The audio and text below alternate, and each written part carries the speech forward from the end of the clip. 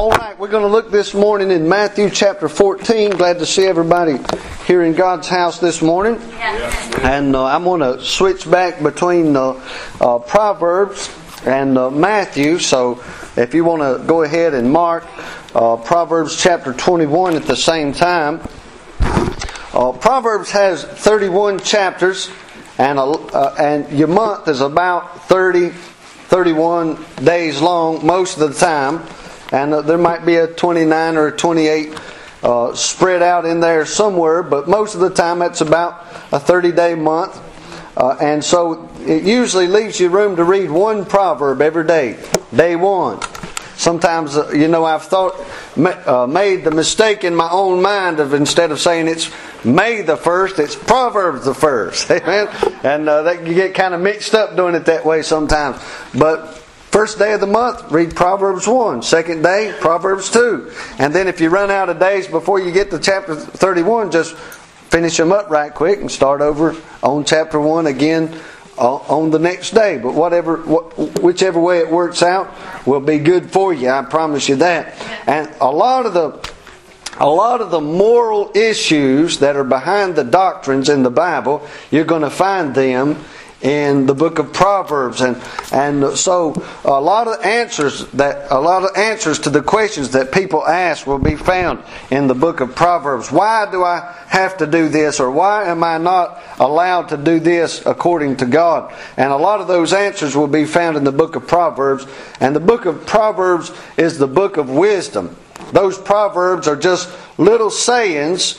The colonial crowd called them maxims. You read about the maxims of George Washington. That's just the Proverbs.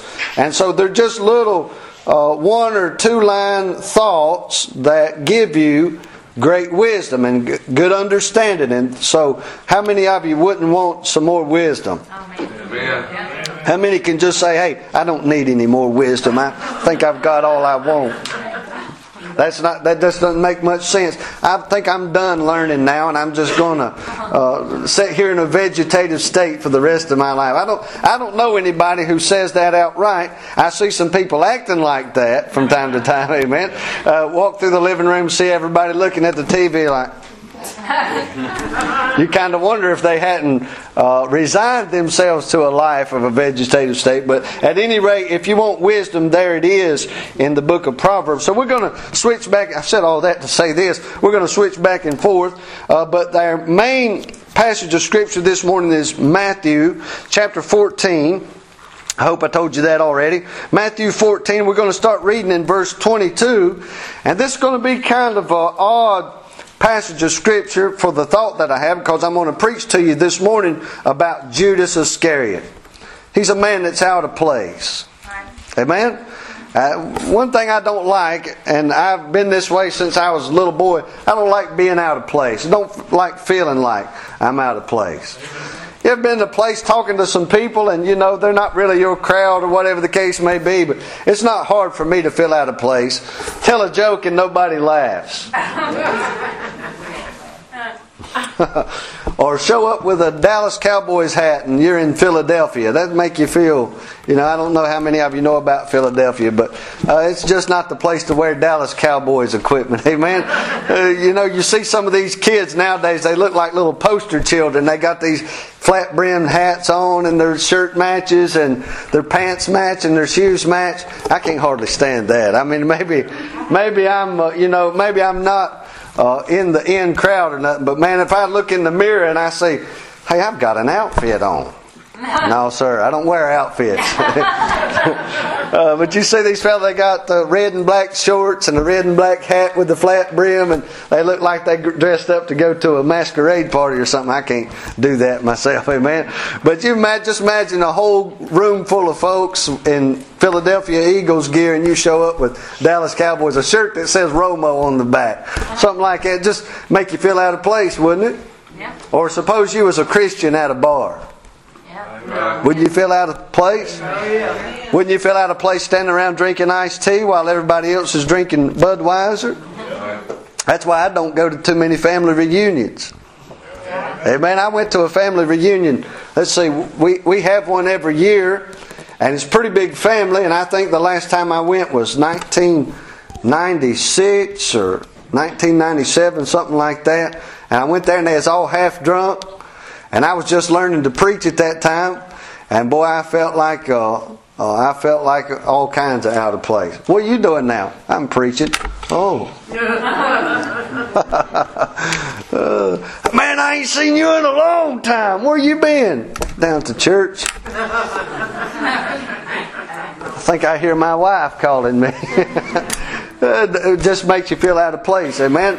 But that's what I want to talk to you about. Judas Iscariot, he's a man that's really out of place. But he fits in so well. I'm kind of afraid of that. I'm kind of afraid of that. I was reading the other day, and the Bible taught me something, and it was in the book of Proverbs, and I can't remember right off the top of my head the exact verse that it is, or I would take you there and read it. But it's talking about a man that flatters. And it says something to the fact that he's got deceit in his heart. Let me point something out to you. Maybe you'll realize this to be the truth. You ever talk to a car salesman? They're full of confidence. Right. And they're almost every car salesman I've ever talked to, they always ask me what I do. And at first you think, you go in there 18 years old, and the guy asks you what you do, you think, well, he's trying to make sure I got enough money to... That man don't care. He don't care nothing about if you got the money to buy that vehicle or not. He'll sell it to you anyway. But they'll always ask you what you do. And so now I play a little game of it. When I go to a car sale, they'll say, what you do? I'll say to myself, what is? And I say, I'm a preacher. I pastor a church. And boy, they'll become the best Christian you ever heard. And listen, from time to time, he'll say this. And this past time when I bought that truck, this fellow, he says to me, I know you're a good preacher. In the back of my mind, I'm thinking, you sorry devil. He'll say, oh, you work out in the prison? I bet you a sharp fella. I bet you in shape, ain't you? I bet you can handle yourself real good working out there. You got the wrong guy. Don't know him from Adam. Let me show you what reality does. The Bible says a man that flatters got wickedness in his heart. He's got bad intent. There are some people that can come up to you, man, and they just... A lot of preachers this way. Oh, man. I bet you want to best line that Charlton County's got. Man, I think... See the way that just rolls out? Man. Here, baby.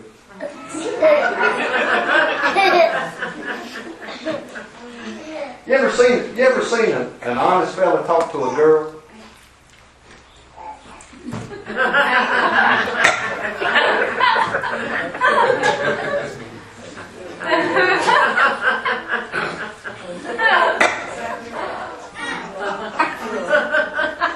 That's kind of funny, but I'm fixing to make a point you're gonna appreciate for the rest of your life. This is how two men talk to themselves. Among themselves, I should say. I'm not going to tell you how men talk to themselves. Because I'm not sure everybody does that. I appreciate what you've done for me. That's how it goes. Right. That's how it works. Hey, I had a Navy boy one time save me from drowning. I said, appreciate it.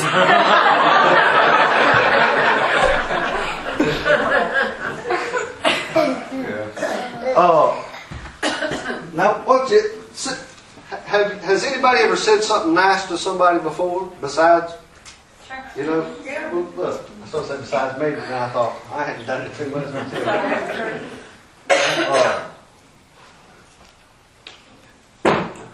Appreciate that money you gave me.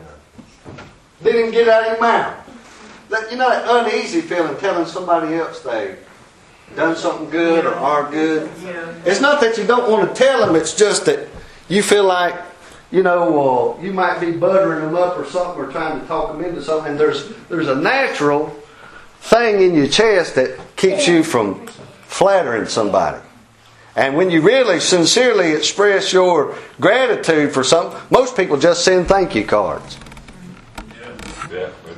Because the Bible says a man that just outright flatters somebody got wickedness and ulterior motives in his heart. And there's something about, you see somebody say, I appreciate it. They're probably sincere. You girls, if a boy ever comes up to you and says, that's probably the one you want. That's probably the man for you right there. But if he walks up, That's right. want to roll with me? Yep. That's the devil right there. That's right. Amen? Yeah. Well, that's what Judas Iscariot is. Judas Iscariot's right at home, and everybody in his crowd, they don't think like him, they don't act like him, they don't believe like him. And he's right at home with them. Matter of fact, he's so energetic and outgoing, they make him the treasurer. Who says, if you... Sometimes I hate to say things, but this is the way it is. You don't think about this stuff. It almost sounds like blasphemy. It's Jesus Christ and all of His disciples. Like, if the Pope thinks he's something, he better step aside. This is Jesus and all the apostles. And you think, now if you're really close to God, you won't make any bad decisions. You mean like putting Judas in charge of the money? That's spiritual insight right there. Way to go, Jesus! Right? Now listen, if somebody came in here and they was a thief and I put them in charge of the treasury and they stole all the money, you'd try to fire me. Brother Mike, we just can't have you as a pastor anymore. Of course, you'd be the one that left eventually. Not me, amen. It's in my contract, you can't fire me. But at any rate, isn't that right? Well, here's Jesus and all these apostles. I guess they're busy doing what they're supposed to do. They put the thief in charge of the money. How's that for spiritual insight? And he's just happy to do it. Now, here in chapter 22, like I said before, it's an unusual set of scriptures to be using for this subject. Most people use, when they talk about Judas Iscariot, they talk about when Jesus betrayed him. Right? When he kissed Jesus on the jaw and said, this is the one, betrayed the Lord. Most people talk about that. But I just want you to see this, and maybe it'll help you somehow or some way this morning. It says, and straightway Jesus constrained his disciples to get into a ship and to go before him unto the other side while he sent the multitudes away. And when he had sent the multitudes away, he went up into a mountain apart to pray, and when the evening was come, he was there alone. But the ship was now in the midst of the sea, tossed with waves, for the wind was contrary. And in the fourth watch of the night, Jesus went unto them, walking on the sea. And when the disciples saw him walking on the sea, they were troubled, saying, it is a spirit, and they cried out for fear. But straightway Jesus spake unto them, saying, be of good cheer, it is I, be not afraid. Let's pray right there. Heavenly Father, thank you for your goodness. I pray, dear God, for understanding. I pray for the ability to say what I have to say and say it well. And Lord, I ask God that you would help this congregation to hear these things and consider themselves and see, dear God, what's in their own hearts. And I pray, dear God, if there be one lost this morning, I pray that you'd save them. If there be one that's backslidden, I pray, oh God, that you would help them to draw closer to you. And then, oh God, if there's any way that our heart is deceived us, Lord, you told us not to be deceived by anybody or let anybody deceive us, and not to deceive ourselves. And so, Lord, I ask you, dear God, to help us just have a little time of reflection, dear God, to see what is the direction of our lives and which direction it is that we're heading. And I will thank you and praise you for what you do. In Jesus Christ's name, I pray these things. Amen. Amen. On Wednesday night when I preached, some of you wouldn't hear, but when I preached, I asked this question. I said, where is your life heading? Which direction are you going in? And when you get there, are you going to enjoy that? After the service, this young lady came up to me and in so many words she told me that she didn't like the direction that her life was going. And I truly and sincerely hope that she gets that stuff worked out. But it's a good question to ask yourself. If I keep going the way I'm going right now, where am I going to end up? And when I end up there, am I going to be happy with the outcome? Am I going to be happy with the things worked out? Now I want you to look here in this verse and look back down in verse number 27. Jesus says, "But straightway Jesus spake unto them, saying, Be of good cheer, it is I, be not afraid." The Lord speaking comfort to His disciples. He told them to get in the ship, to go to the other side. They got in the ship, now they're heading to the other side. You got the picture so far? But when Jesus said, "Be of good cheer," He was talking to Judas Iscariot. Judas Iscariot is in that boat. Judas Iscariot is going through the hardships. He's going through this. He's probably just as afraid as all the rest of them are. But he's a stone throw away from grace. Right next to him. People say that Judas Iscariot is the only man that kissed the door to grace and went to hell. That's exactly what he did. But when Jesus says, "Peace be still," He's talking to all of His disciples, of course, but He's talking to Judas Iscariot, a man that's on his way to hell. A man that's been walking with them, been talking with them, even been taking part in the ministry, even been taking part in the administration. But yet he's on his way to hell. And he's apparently comfortable with that. You only see one place where Simon Peter ever finds any grief about the direction he's heading, and by that time it's too late. He's in the administration. He's in the upper levels, yet he's on his way to hell. You wouldn't think any Baptist preachers or any Baptist deacons would ever wind up in hell, would you? You just don't think that way. We're trained in a mindset to be positive about everybody in the upper levels of religion. Oh, you're not supposed to knock people's religion. Everybody's basically good. That's the way people are being trained to think. But here's Judas, and he's one of the leaders. He's in the administration, and he's on his way to hell. And he's perfectly fine with that. He's comfortable. He's comfortable. I don't think even people realize what you're talking about. I think people look at you. How about Mother Teresa? How many of you folks ever imagined Mother Teresa in hell? People just don't think of that stuff. People don't realize that. Brother Mike, is it possible that Mother Teresa could be in hell if she didn't trust Jesus Christ as her Savior? You cannot go to heaven. You cannot go to heaven by being religious. You cannot go to heaven by helping the poor. You cannot go to heaven by being baptized. You cannot go to heaven for being an administrator in the church. You cannot go to heaven for waiting on lepers. You just can't get to heaven that way. Now, if you humble yourself, this is what we was talking about in Sunday school. If you humble yourself and submit yourself, and God is liable to tell you the truth. God is very willing to tell you the truth, and that so He makes sure you get the truth. You're humble, you're a servant. God's going to tell you the truth. That's God's will. God set it up like that. But that doesn't mean you're going to believe it when it comes. Amen? So people don't even think. Say, Brother Mike, where do you think Mother Teresa is? I don't know. But if I could find some place that told me about her profession of faith, I could tell you instantaneously.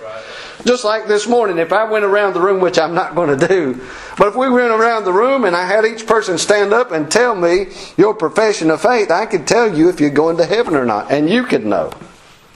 Amen? As a matter of fact, somebody could just stand up and say, I'm on the way to heaven. My name is written in the Lamb's Book of Life because I believe on Jesus Christ, who said, I am the way, the truth, and the life. And it'd be just that simple. Amen. But if you stood up and said, well, I was baptized when I was 5 years old, and I joined the church down at Old Oak Grove Baptist Church, and I went down there till I was about 10. And then, we went over to the First Baptist Church of Tempe, Arizona, and we stayed there for a while. And then I growed up, and then we moved over to Austin, Texas, and I went to the Church of God down there. And if that's your profession of faith, you're going to end up in hell. Amen. You say why? Because Jesus Christ is the only way to go to heaven. Amen. Can you imagine talking to Judas Iscariot before anything happened with the crucifixion? Say, Judas, you say, well, I'm the treasurer over here. This is Jesus. He's the Son of God and I'm His treasurer. Don't you think I'm going to heaven? And that's about exactly what he would say. Judas wasn't deceived about much, but he surely was deceived about his condition. He was comfortable. When Jesus said, be of good cheer, he said, phew, everything's going to be all right now. We're going to make it. But he knew good and well what was in his heart. He knew good and well what was in his heart. He knew he was on the wrong boat and for the wrong reason. Amen? Let me show you that verse over in Proverbs chapter 21. And look in verse number 27. This is just the way God sees it. You and I, we're not really allowed to look at things like this because we don't know one another's heart, do we? We can't read it. Now, if I look at you for a long period of time, and I'm talking about a long period of time, if you looked at me for a day, you might not think I was a Christian if it was a bad day. Right? So if you looked at me for a day, you might come away thinking I was a good Christian. You might not. I'm glad we're not saved by works. Amen? Amen. But if you look at me for a year or 2 years, you might have a better understanding of what I am and what I believe. And if I looked at you for a day, I might think you're a Christian, I might not. But if I looked at you for a long period of time, I might have some understanding about who you are. But there's one thing that's certain. I will never be able to peel back the covering of flesh and look inside your heart and mind and tell what you believe or what you think. Sometimes I can't even tell if you're happy or mad or sad. Right. You know, sometimes it'll get quiet and I'll say, what's wrong with y'all? And somebody will say, we're listening. And I'll say, boy, I feel like a heel now. That answer's a little too obvious. Stop listening and say amen. No, I'm glad you listen. I'm glad you listen. But listen, what I'm trying to get across to you is I can't look into your heart and see what you're thinking and see what you believe and see what's going on.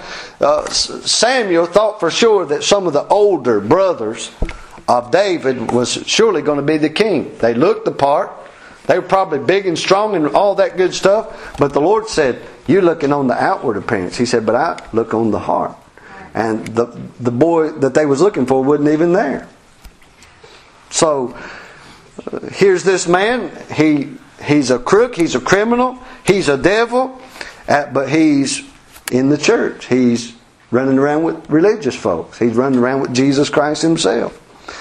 And so I told you to look in Proverbs 21. We don't think about these things and we're not really allowed to judge one another's heart. It's not wise to do that. But look here in verse number 27. This is gospel truth here. He says the sacrifice of the wicked is abomination. See that? Now he's not talking about sacrificing to the devil. You know, you see these rock stars and stuff and they're talking about worshiping Satan. That's not even what it's talking about here. In the Old Testament they brought little lambs and turtle doves and stuff like that and they sacrificed them on the altar. You and I think that's a bloody mess. And I'm glad we don't have to do that anymore. Because Jesus Christ was our sacrifice. Amen. But that's what they had to do in the Old Testament. And so in the Old Testament setting, he says, the sacrifice of the wicked is abomination. So when a wicked man brought a little sacrifice down to the altar, that word abomination means that when God sees it, it kind of gets mad. Like when you see somebody trying to get over on somebody trying to rip off your grandmother or something like that. Right. When the insurance man charges her $170 and it really should only be $70 and you find that out. Yeah. That sick stomach you get in you. That sick feeling you get in your stomach. Know what I'm talking about? Yeah. God sees a wicked man bring a little sacrifice down to the temple and lay that sacrifice on and God says, golly. That's what abomination means. It means, oh man. You ever seen something like that? Man, something revolting, something terrible. I was at a car accident one time. I hesitate to tell the truth, but I want you to get to understand what I'm talking about. I was working a car accident one time, and this man had been shot. The fellow rode by the car and shot him, and he had went off the road and out through a field and turned over, and looked like he shot him with a shotgun, just took the top of his head right off. But he was still out there in the car. When they pulled him out of the car his head come back and just emptied everything inside. And my response was, and I'd seen stuff like that. I've been seeing that stuff for ages. But when that happened, my knees just went just like that. And I turned just like that. That's just natural response. You say, what was that? That's an abomination. That's something you can't deal with morally or physically or mentally. When I seen it, my knees buckled and I turned just like that. My brother did the same. My brother was standing there beside me. He done the same thing. Just. The Bible says when somebody enters God's house and brings a sacrifice, God says, just something he can't physically stand. I hope that paints a good picture in your head. Look back here in verse number. Look in verse number 2, that same chapter, chapter 21. He says, every way of man is right in his own eyes. How many of you would raise your hand this morning and say, I'm wrong, Brother Mike? Well, change. Right? So, Brother Mike, I got off the wrong side of the bed this morning, said the wrong thing to my wife, put on the wrong clothes, drove the wrong car. No, you did all that stuff right, didn't you? You're a bunch of Baptists scared to answer a question. Man, you see what I'm trying to say? Every way of man is right in his own eyes, but the Lord pondereth the hearts. The Lord looking at your heart, see? Now look in verse number 4. An high look and a proud heart. Now what do you think he's going to say about that? It's going to be negative, ain't it? But look at the next thing. The plowing of the wicked. What does it say about the plowing of the wicked? You know what the Bible says about work? The Bible says if a man won't work, he shouldn't eat. Is that what it says or don't it? Yeah. Man ought to have a job. Right? Right. But that Bible says when a hard-working man that doesn't know God gets out in his field and starts plowing, that's a sin. Yeah. What? Whose dirt is he plowing? Whose dirt is he plowing, Brother Curtis? God. That's God's dirt. Here's a man, he gets up early in the morning, puts on his suit and tie, puts on his overalls, or puts on his work clothes, puts on his jumpsuit, whatever he works in, and gets up, shaves his face if he's got any sense, and gets on down the road and starts working and doing everything. And all the time he's very comfortable. I got my routine, drink my coffee, get my Red Bull, get my Coca-Cola, stop at this place and get my coffee, stop at that place and get my donut, get down at the workplace at 7:55 and I'll be ready to go to work and comfortable in God's world. I worship at the church of my choice. I believe what I want to believe. I got a right to do what I want. And perfectly comfortable in God's world. And when Jesus says stuff like, come unto me, all you that labor and are heavy laden, and I'll give you rest. They go, whew.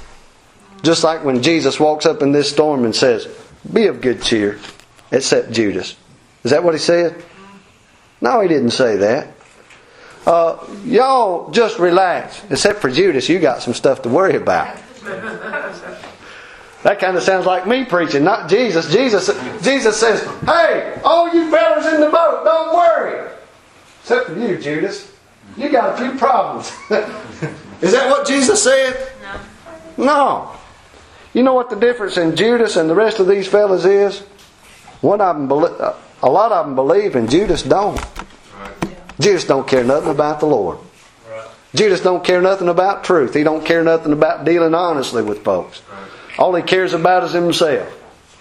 And he goes to church, quote unquote church, when they all meet together and he hears the same lessons and he hears the same teachings and he sees the same miracles and he couldn't care less. It doesn't change. I preached you a sermon about 4 years ago. It's called The Devil Can Quote Scripture.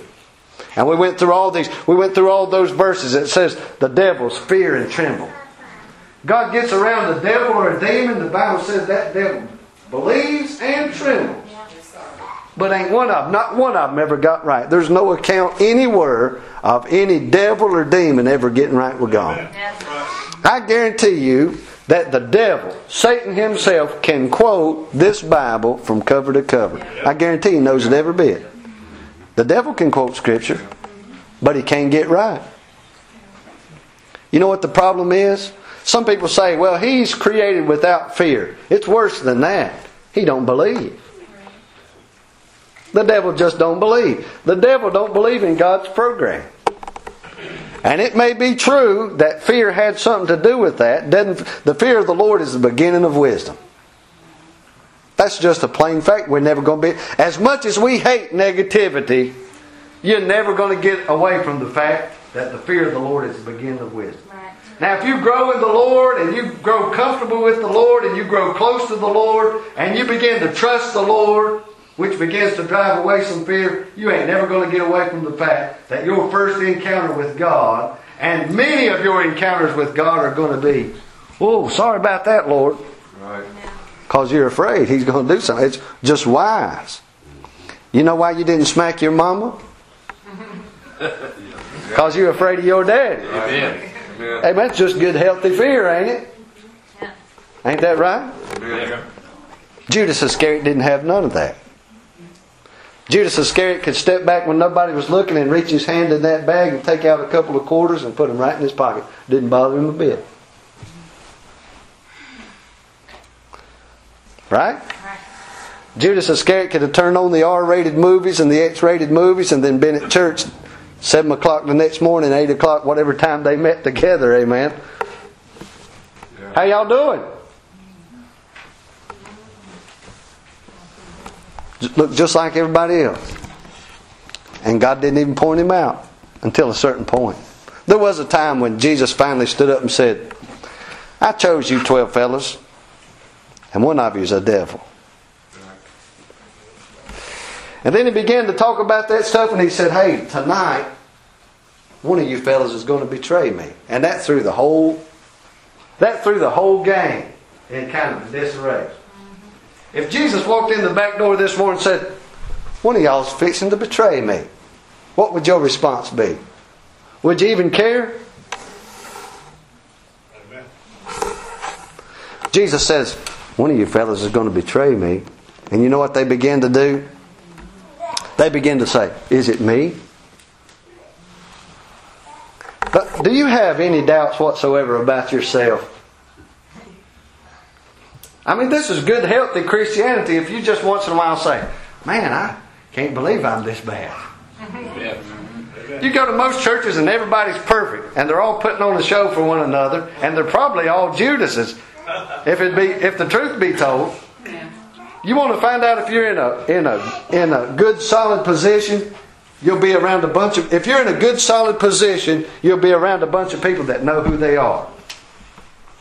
Amen? They may be trying to get better, and they may be studying their Bible, and they may be witnessing, and they may be trying to get better, but deep down in their heart, they got some reservations about themselves.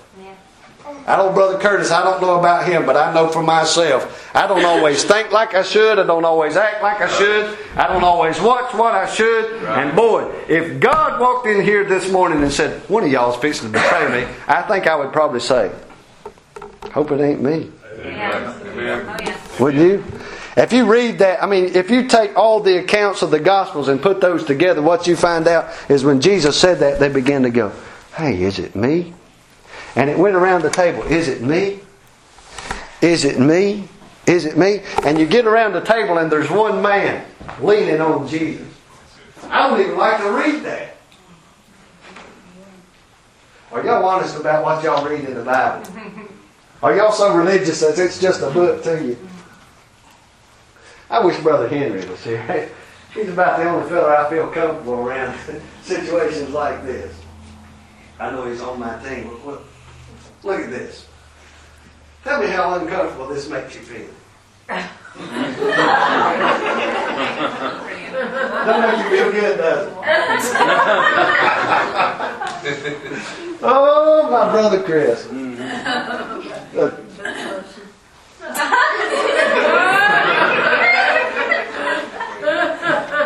How does that make you feel? Brother Mike.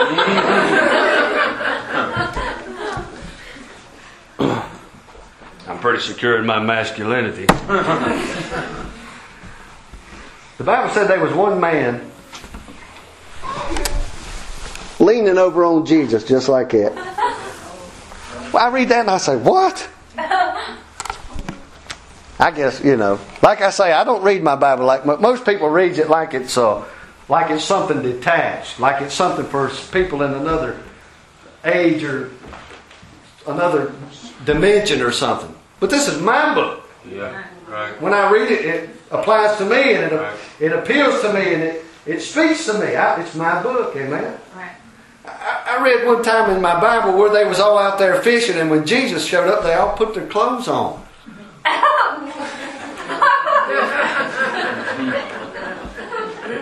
I know it's the Bible, but I'm uncomfortable with that.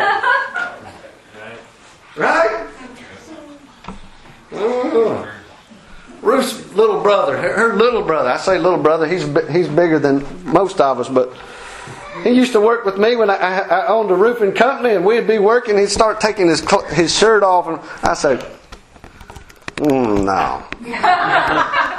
You work on this crew, you're putting your shirt on. Just stay dressed. Some things I'm just uncomfortable with. But Jesus steps up. Now, that's the way we look at things outwardly. You may look at it different, but I look at it that way. Amen? So, Jesus steps in the crowd and says, one of y'all is going to betray me. And all these people sitting around having a good time, including Judas, begins to say, is it me? Is it me? Is it me? You read that, like I said, you read the whole story. When you get around to that fella that's leaning on Jesus, that fella says, who is it? He don't say, is it me? He knows what he believes. He knows who he loves. And he's the only disciple in that book that it even describes Jesus' relationship with as more than just religious. He said the disciple whom Jesus loved. Who's he talking about? He's talking about himself. John said that. John said Jesus and Peter was walking along, and along behind them come that disciple that Jesus loved. Talking about himself. Simon Peter said, what you going to do with that man? And Jesus said, mind your own business. I'll take care of him. You're the one that needs straightening out, son. Just leave John alone. John loved Jesus. Judas Iscariot didn't love Jesus. God was not in all of his thoughts. I wonder this week, how much time did you really think about God? God, what can I do for you? God, how can I get better? How can I better represent you? I got to go to work tomorrow. I got to go to church tomorrow. I got to go down to the bank tomorrow. I got to do this tomorrow. I got to do that tomorrow. God, how can I please you? Did you think about that at all? Or just when you heard last week when the preacher preached about God is going to take care of you? Did you go, whew? That's what Judas Iscariot did. Hey, the storm's going to blow over. I'm going to get the ship to the other side. Whew. That's the kind of psychological Joel Osteen type of preaching that's taken over society. Today, God just wants you to be your best you. It ain't even comfortable talking like that. I wonder how much practice it takes to continue talking with a continuous smile.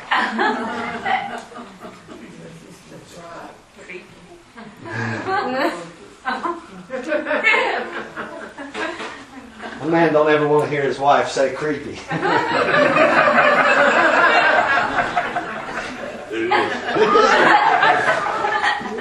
He said, don't you love Joel Osteen? No, man, he is creepy.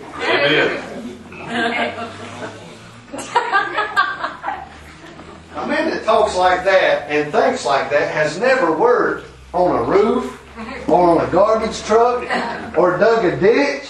I mean, God wants you to be your best you. He wants me to be the best ditch digger. Some guy's wife just left him, and all the sins he's ever committed just come home to roost. God's really going to use. God wants to take everything you've gone through. That's the wrong message.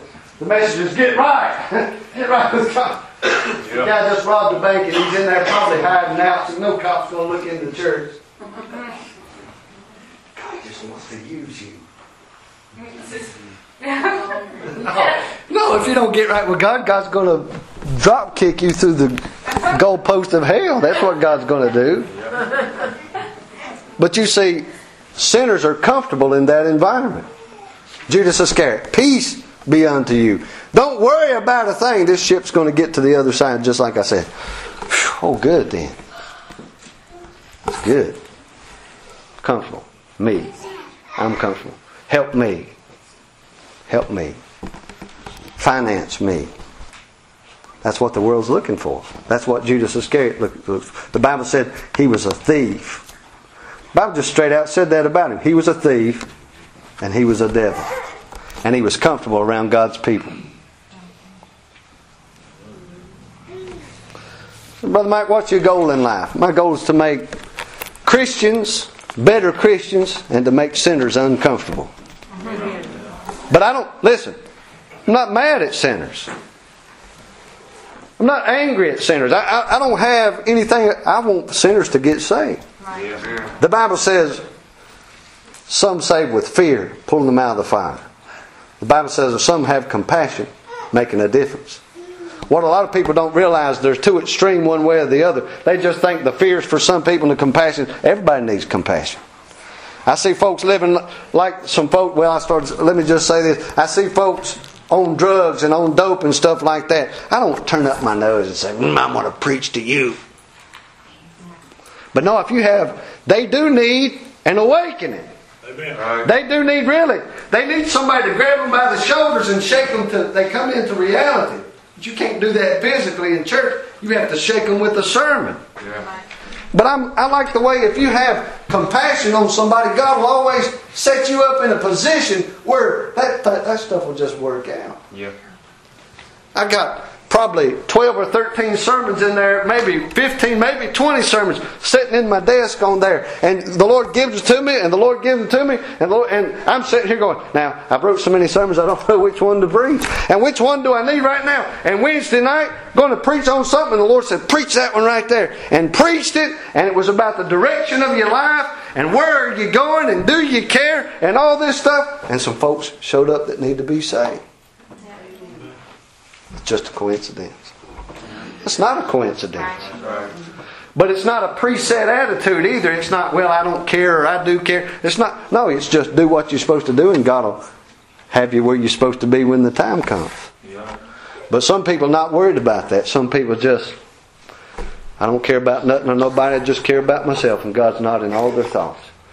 I don't even really think this is really it could be a salvation message. If you're here and you don't know God and God's not in all your thoughts, this would be the morning for you to get saved. But really this is just a message to let you check up and say, hey, which direction am I going?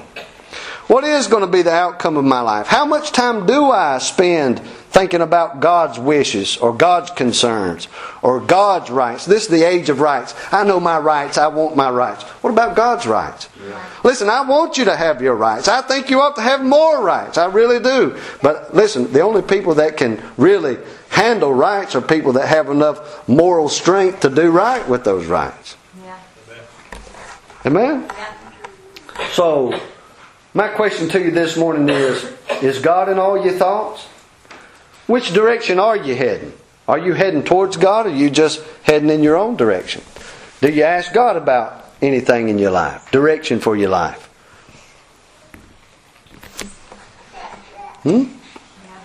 It's a good idea.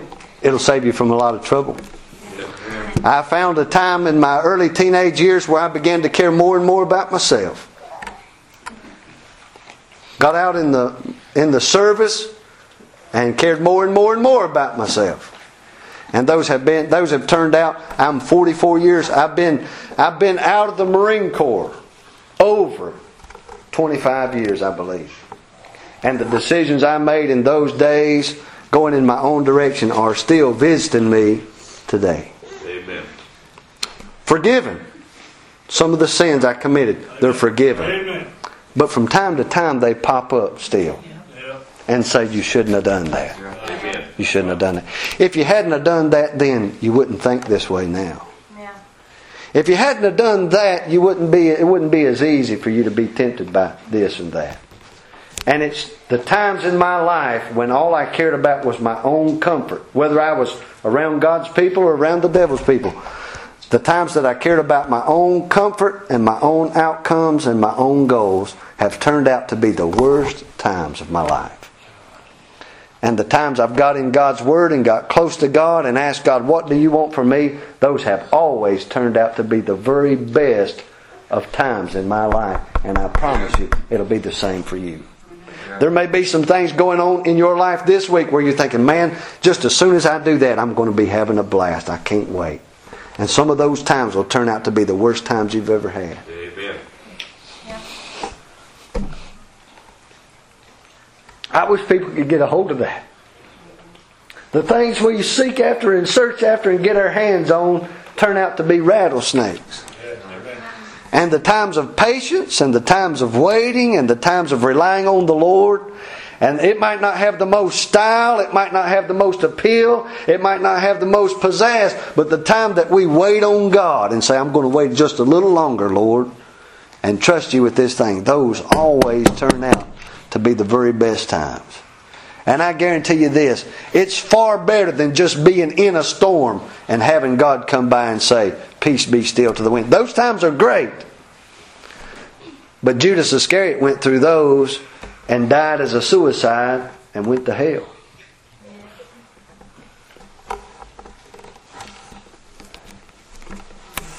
Heavenly Father, we do thank you, God, for your goodness and for your mercy. I pray, oh God, that, Lord, out of this message, you'll just cause us to stop once in a while and examine ourselves and see, where are we heading? Am I trying to serve you better? Am I trying to serve myself? Sometimes it's wise just to take care of our own situations, to do what's required of us, and I understand those things. But God, most of the time we're seeking pleasure in things that never will produce pleasure. We're seeking joy in things that never will produce joy. We look at our homes and we look at our cars and we look at our bank account and we think all these things are going to produce my happiness, and they just end up giving us more frustration and more heartaches and more trouble. And Lord, but when we come to you and draw close to you and we care more about you than we care about ourselves, Lord, things tend to joy and to, Lord, good things and happiness. And Lord, I pray, God, you'd help us to realize those things. Help us to chase those things, dear God. And really, Lord, help us to become religious about what we believe about your Son, Jesus Christ. Help us to make those the habits of our lives. And we'll thank you and praise you for all that you do. In Jesus Christ's name we pray. Amen. Amen. You're dismissed. Thank you for coming this morning.